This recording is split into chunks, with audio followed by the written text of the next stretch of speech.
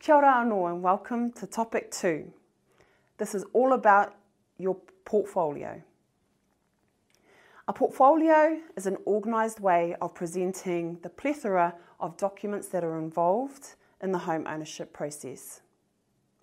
When you go to the bank, the first thing that they'll ask you for will be 3 months bank statements, 3 months pay slips, 3 months of your debts showing repayments. If they want to be a little bit more picky, they may ask for 6 months. If you're self-employed, they'll probably ask you for 2 years' worth of financials. Right from the most inexperienced person right to a more experienced property professional, I have found that providing all your documents in a folder like this is literally mine, is the most organised, professional and welcoming way to encourage a bank to give you money. Why is that? Well, throughout the process, you'll have many documents.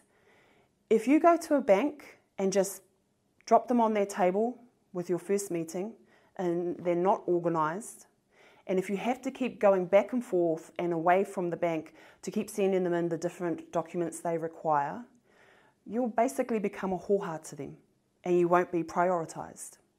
But when you turn up with an organised portfolio, it not only provides them with everything they need to provide you with an efficient application process, it simply impresses them. And you are more likely going to go to the top of the pile, especially in busy times.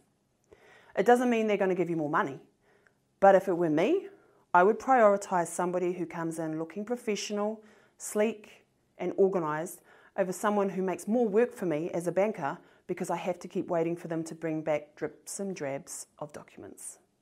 So the first task you have for this week is to go and get yourself either a filing box with dividers or a clear file or any type of binder and plastic pages.